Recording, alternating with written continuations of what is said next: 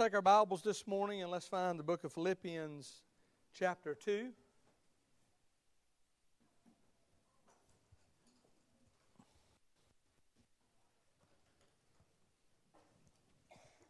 Philippians chapter 2, and we're continuing in our study through Philippians as it relates to God's design for a healthy church.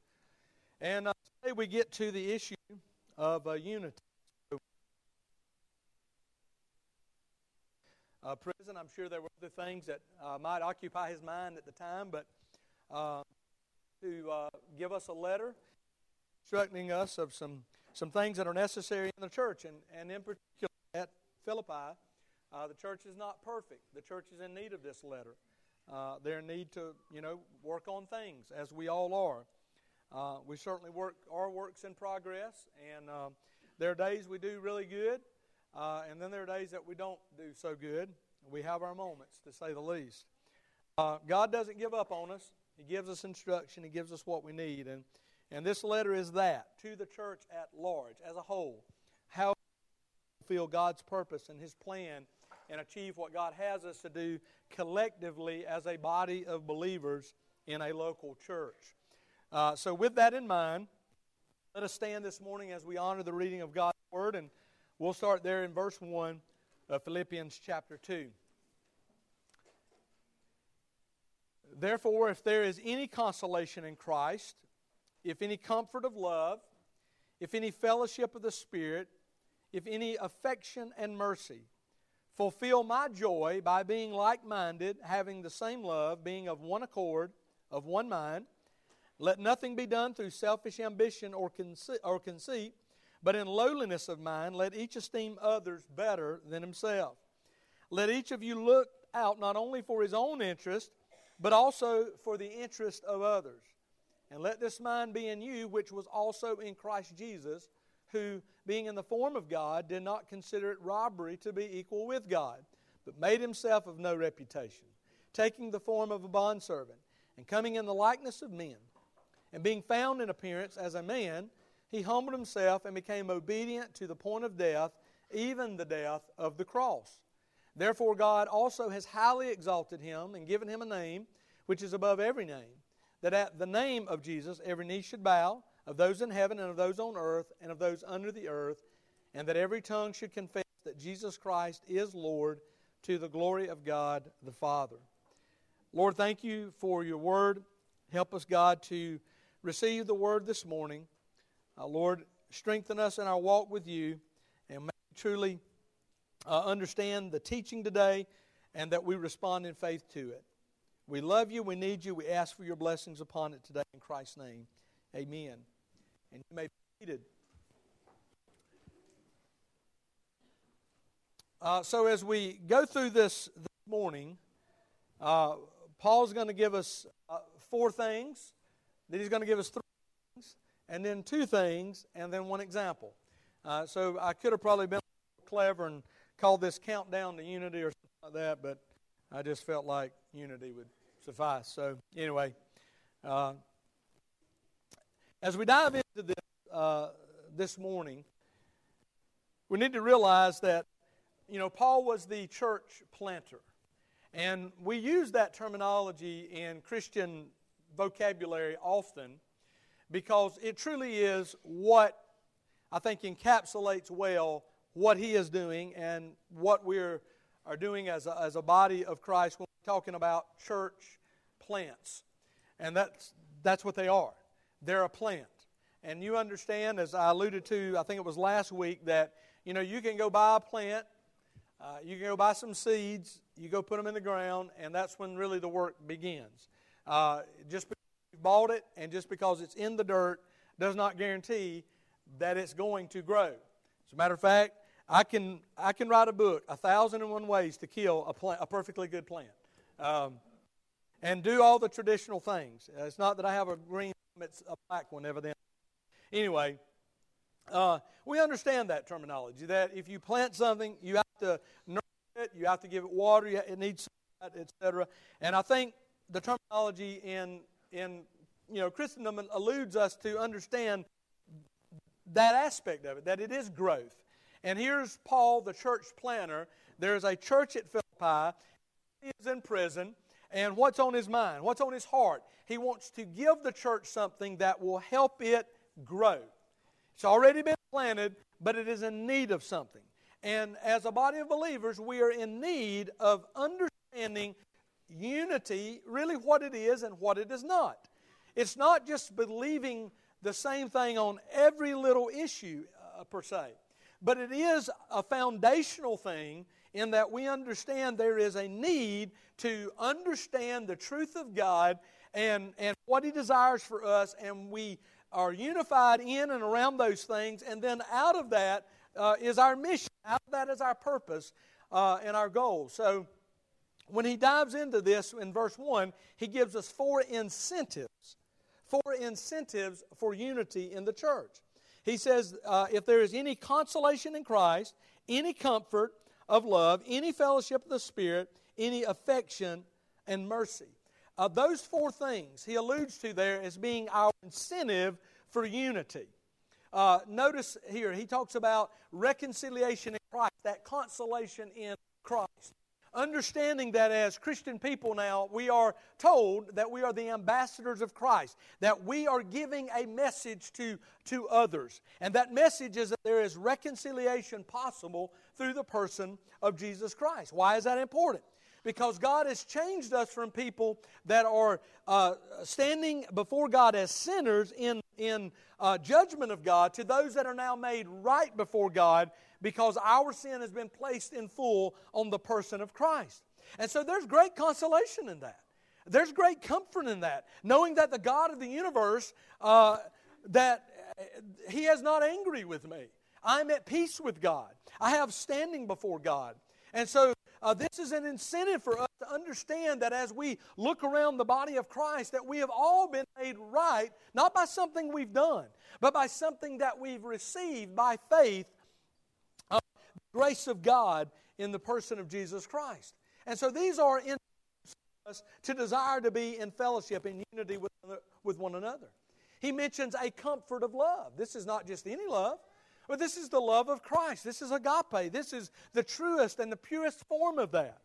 Of us understanding that God loves us not because of who we are or what we could ever become, but loving us for the sake of being created in His likeness, in the image of God.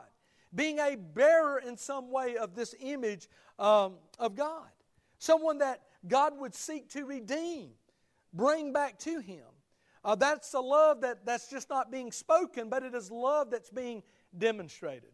And we understand that there in Romans, part of what we would call the Roman road, that God demonstrated His love toward us, and that while we were sinners, Christ died for us. He expressed or he showed us this level of love, and it's a comfort to us.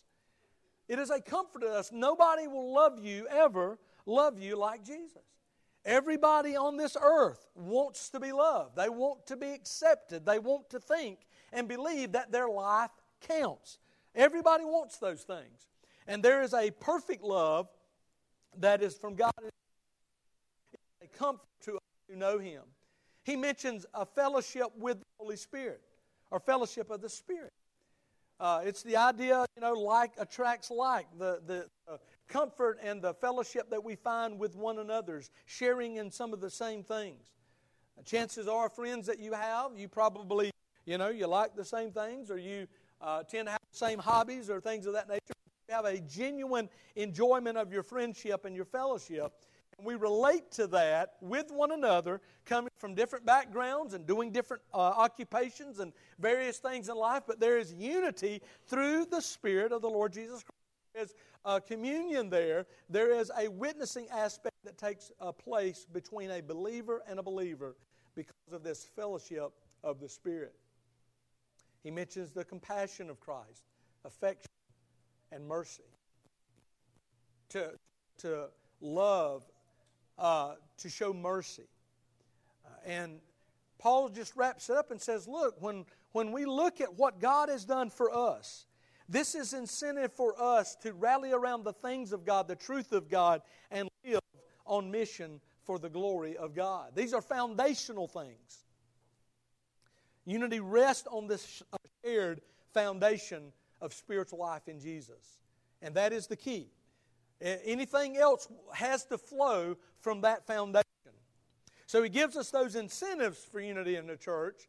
And then he gives us 3 expressions of unity in the church. So, as I often say, Paul, in his writings, he often tells us what we should believe. He will give us an example. Now that you believe that, this is what you are to do. You know, and we understand just from how we learn things. It's easier to watch somebody do something than just somebody telling you how to do it or you reading it off of a piece of paper. It takes on a different level when you see it being done. And, YouTube is part of our vernacular today just because of that aspect. You want to learn to play a guitar? Well, somebody will teach you. You want to learn to do something really stupid? Somebody's there to teach you. It's just all over the place. And we understand that it's easier to watch somebody do something and learn by that example. And so Paul tells us these are the things you need to know. These are the things you need to believe about unity. And then this is how you express that. These are the expressions of unity in the local church. So he mentions in verse 2. He says, I want you to fulfill my joy. Again, Paul's in prison. A lot of things to think about. But he says, you want to bring joy to me in my circumstances? He says, these are the things that bring me joy. Fulfill it this way. He said, by being like-minded, having the same love, being of one accord, of one mind. So again, the same worldview, like-minded, the same principles of the Christian faith. Now, we understand in our culture today that the Christian worldview and the secular worldview are in contrast with each other. They're at odds with each other. It's not to say that they don't have some things that are in common, but they are at odds with each other. There's a goal of life that the world promotes that is different than the goal of life for the Christian. Okay? So it mentions a worldview, a set of glasses, a set of biblical glasses that you wear, and that interprets the events and the things that are going on in your life, in your culture today, and you're able to see them clearly because you're seeing them through the mind of Christ, through a Christian worldview. Think about the last 3 years. Never before in history have we witnessed the world's governments stopping everything they did, putting down, trashing their economies, and completely stopping life as we knew it, like we saw with our response to COVID over the last 3 years. We understood that all of a sudden in a nation where we love freedom, or at least I thought we did, we found out that our face was not sovereign. You had to wear a mask to go out. We found out your body wasn't sovereign. You had to get a shot to even have a job. That was mandated. And we understand that this is all the precursor to certain things. From an eschatological point of view, we understand that the Bible speaks of worldwide government. The Bible speaks of a mark that you will take to buy, to sell. And we witnessed a precursor of those things to come. A Christian worldview helps me understand that. A Christian worldview helps me understand that there are things that are in play in our world today, that the pieces to this grander puzzle are on the table, and it's just a matter of getting the pieces in order. Those things are present in our culture today. So we understand that when we read the Bible years ago and we talked about all of these things that were eventually going to happen, and we thought in our mind, how in the world would these things happen? How in the world would people be able to witness in one moment certain things all over the world? We don't have those questions anymore. I mean, go turn on your television. People all over the world are watching the same game as you. They just might be doing it at dark. I've shared this often. When Silas was a little child, were it not for the Olympics in Russia, I think, and Bob Costas' eye, I could not have stayed awake in the wee hours of the morning. But because of what I saw on NBC at 3 o'clock in the morning, I did not drop Silas on his head. Or at least I don't remember it. Make it through some of those as we swapped out, those early morning feedings and things of that nature. Because we were all watching, I don't know how many people actually watch the Olympics, but the Winter Olympics at that. But anyway, they could have. And if they weren't watching that, we could have flipped a few channels over and we've all been buying the same goofy products that are advertised late at night that we know are not going to work, but we're tempted to buy them because we're half asleep. That's the purpose of the Home Shopping Network. They prey on your ability to do stupid things when you have had no rest and there's a kid in your lap with a bottle in his hand. They prey on that. They have an economic marketing model built around that thing. But we see these things that can happen. We see pictures of what will happen because we have a Christian worldview. We understand that there are things that are working on God's timeline, and we're seeing these things come to fruition. Pieces of those puzzles, pieces of that puzzle that are being put together. But in addition to that worldview, there is the sharing of the same love. Seeing people the way Christ sees people. Loving people the way He loves them. That's the purpose behind it. One accord and one mind. And that these things bind us together. Again, this is an expression. This is now that you know, do it. Do something. If you know the truth, then live your life on that truth. The decisions that you make with your time and your talent and your treasure, let them be affected by your Christian worldview. Let them be affected by your love for Christ and your compassion for the Lord Jesus Christ. Let them be affected by the unity and the same mindset that we have as a church, in that we want to reach the world for Christ, and that there is a singular message in doing that, and that is the message of the gospel of the Lord Jesus Christ, that He loves you, He died for you, and He will receive you, and He will not cast out anyone who calls on that name. Hallelujah. It does not mean lockstep agreement on everything. There will always be disagreements on certain things. And sometimes you just have to agree to disagree because there are greater things that we are of the same mind and set on the same purpose about. The gospel, the love of Christ, His Christian values and teachings, those things are more important. He then moves on to the two steps that promote us doing these things that he's calling us to do. Now understand again, in the letter in which Paul writes to the church, they need this. They're not the quote perfect church because there are no perfect quote churches. We're all works in progress. And this church, later on, there's some squabbles. And so he's telling them, believe this, act like this. Solve the problem. If you're hemorrhaging, you need more than a Band-Aid. Amen? There's a reasoning behind this, right? You can try to stop the blood, but there's a greater issue. That's what Paul's saying. There's an issue here, and that we need to treat the problem and not just the symptom. And so he digs into this idea of unity. He says, now this is how you promote this. These are two things to promote this. In verse 4, let each of you, singular, right? Let each one of you look out not only for his own interest. Does anybody have to tell you to look out for your own interest? Do you have to be reminded of such?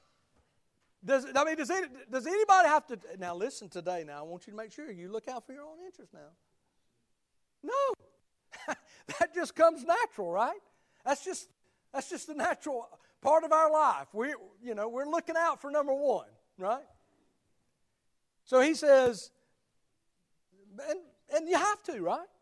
That's not necessarily a bad thing, but he just says, not only for your own interest, not only just for that,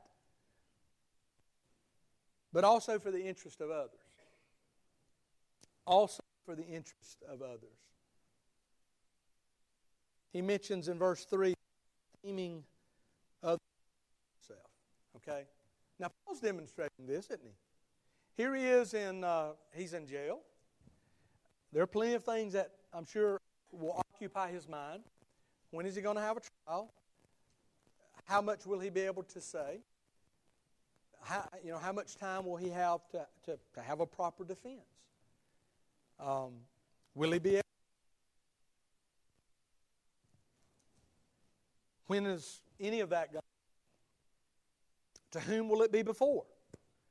Many questions. Am I going to get fed today? A lot of things going on in Paul's mind, but what is he doing? He's esteeming others, and in this particular case, he's esteeming the faithful of a church that he planted in Philippi. That regardless of my needs, and they are real, they need this letter. They need this water. They need this fertilizer. They need this nurturing. Esteeming others better than yourself. Verse 3, let nothing be done through selfish ambition or conceit, but in lowliness of mind, humility. In other words, look around, right? Seeing needs around you. And whether you can or cannot meet that need, to see people as they are, sinners who need a Savior. That God write folks off, put folks on the shelf, and walk away. And we're tempted to do that from time to time. Some people we have to separate from for a time at least. Those things are part of our world. Those things are part of the ebb and flow of relationships and lives. But too often, we live in a culture today where everything is disposable. We don't fix anything anymore. We use it, we throw it away. Whatever it is, printers, you just name it today. It's almost like it's disposable because the cost of fixing it is more than just replacing it. And we're so enamored with that idea that it bleeds over into the personal side of things with relationships with folks.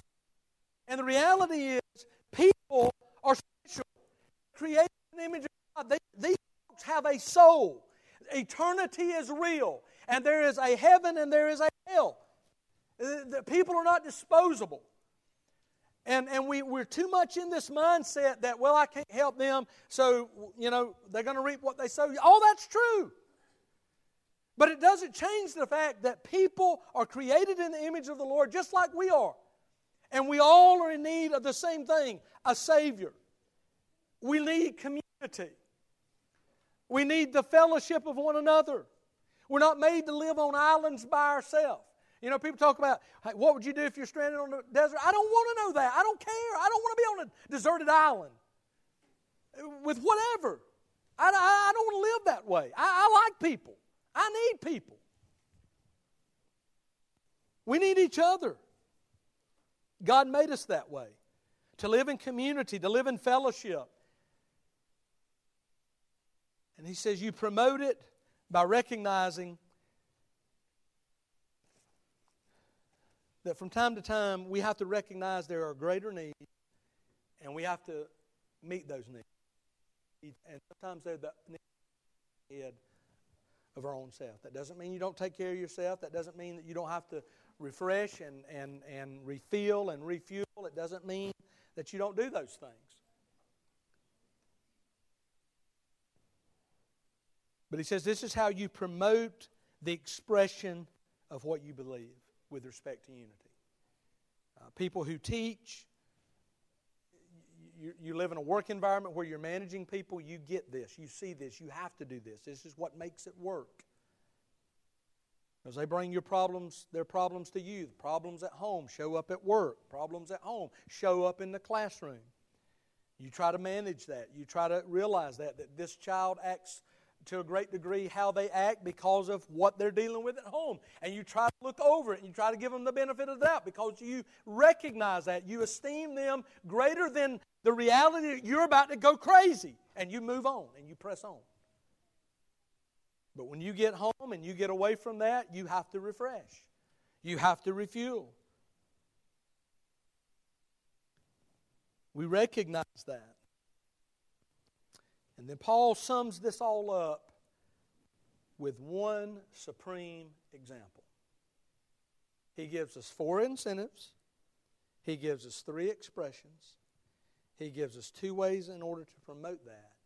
And he gives us 1 example to look at. Now it's interesting, he spent 4 verses. 4 verses laying out what you believe, what you need to do, and how you're to promote that action through that church. And he spends the rest of that showing us the example in Christ and in his life. Notice what he says in verse 5. He says, "Let this mind be in you, which was in Christ." What we talked about, what he shared, he says, let it be in you because it was in the mind of Christ. And he says, and by the way, remember this, in verse 6, who being in the form of God did not consider it robbery to be equal with God. He was fully God, yet fully man. But he chose, in verse 7, to make himself of no reputation, taking on the form of a bondservant and coming in the likeness of men. Christ came into this world the same way that we all came into this earth, into this world. We were born, we had an earthly mom, a dad, we had siblings, and we grew up in a world that treated us no different than anybody else, per se. He experienced that. He says in verse 8, and being found in appearance as a man, he humbled himself and became obedient to the point of death, even the death of the cross. Now he expresses that the death of the cross is unique to just any other death. And historically, if you understand the crucifixion and the purpose of that, it was meant to be a death different than any other death. It was a death that was reserved, first of all, for the most vile criminal. It was a death that was set aside for those that were not Roman citizens. According to their own law, if you were a Roman, you could not be crucified. It was that cruel. It was that inhumane. It was that disturbing. Because understand, when this took place, it was by a road for a purpose. They wanted maximum exposure, maximum humility. And so it was with Christ. In his case, it was the road that led to Golgotha, a place that was set up on a hill. So even if you didn't walk by it, you could still see it. The point was humility. The point was crushing, humiliation, being a spectacle. Why? Because they wanted other people to get the idea that if you break our laws, this is what we do to vile people.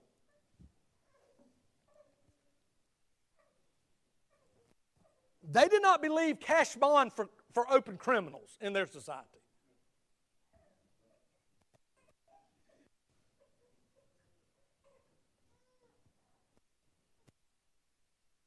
Not only was it cruel, not only was it inhumane, and not only was it reserved for the most foul, but the death on the cross in particular was about a man who knew no sin, that bore the sin of the world. That was not his, but it was mine. And it was yours, and it was not just what I had done, because at the time he's being crucified, I wasn't born. Neither were you. But he bore in his body all of our sin, past, present, and future.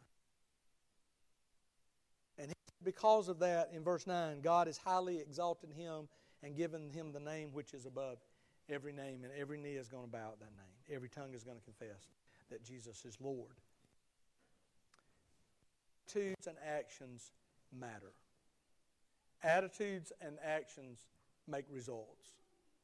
And we've been given this example that God walked among, he washed feet, he made himself of no reputation, in the form of a servant, and we're to do nothing less. We're to do nothing less. That's who we are. That's who God's called us to be. And I'm reminded that in days past, these were things that we experienced. We read behind lives. the biographies of people that did these things, that were faithful. Whether they were missionaries, church planters, pastors, deacons, teachers, leaders, it didn't matter. We just did them. That was as Paul would say, in reasonable service. And I'm reminded of a story, and I know I've shared it before, but it's just such a beautiful picture of someone that God gets a hold of and transforms not only their life, but because their life has been transformed, other lives are transformed. George Muller was a man that, as a college student, he was a thief, he was rogue, just a misfit, going to college for every other reason except to get an education. Some things never change. And here's a man who shows up at a youth or a college Christian event, a social party, and he goes there for the purpose of making fun of Christians. That's what he's going for in his own admission.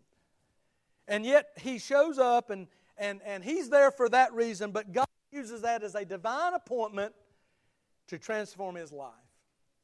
And God got a hold of him and he never could get loose. And God took a man that was an agnostic, didn't care a thing in the world about the things of God, saved that man's soul, and George Muller would go on to have a ministry that affected thousands and thousands of orphans in England for years. His life exhibited a level of faith that when I read about it, I'm just amazed that a man would have that level of faith. Literally waking up that morning knowing there's nothing to feed any of these children, but by faith we're going to go into that chow hall and we're going to sit down and God will make a way. And He did again and again and again and again. When God transforms our lives, we begin to be used by God to transform other lives. And you can't do that if you don't have mission, and if you don't have purpose, and if you don't have direction. And that's the purpose of unity.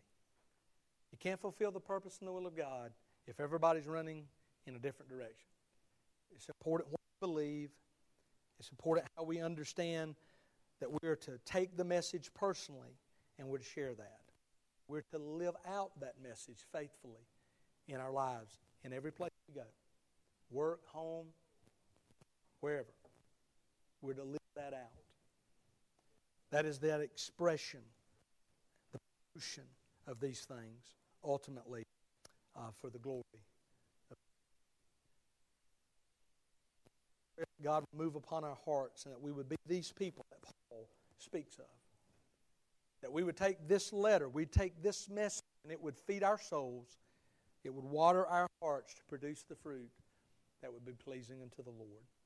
Would you pray with me this morning? Father, with humble hearts this morning, we thank you for your word. We thank you for your grace. God, forgive us in our failures and help us to express these things, these actions of affection and mercy. And may you be honored and glorified in our lives. We confess our need for you. And God, whatever way we need to respond faithfully today during this time of invitation, give us the strength to do it. In Christ's name we pray. Amen.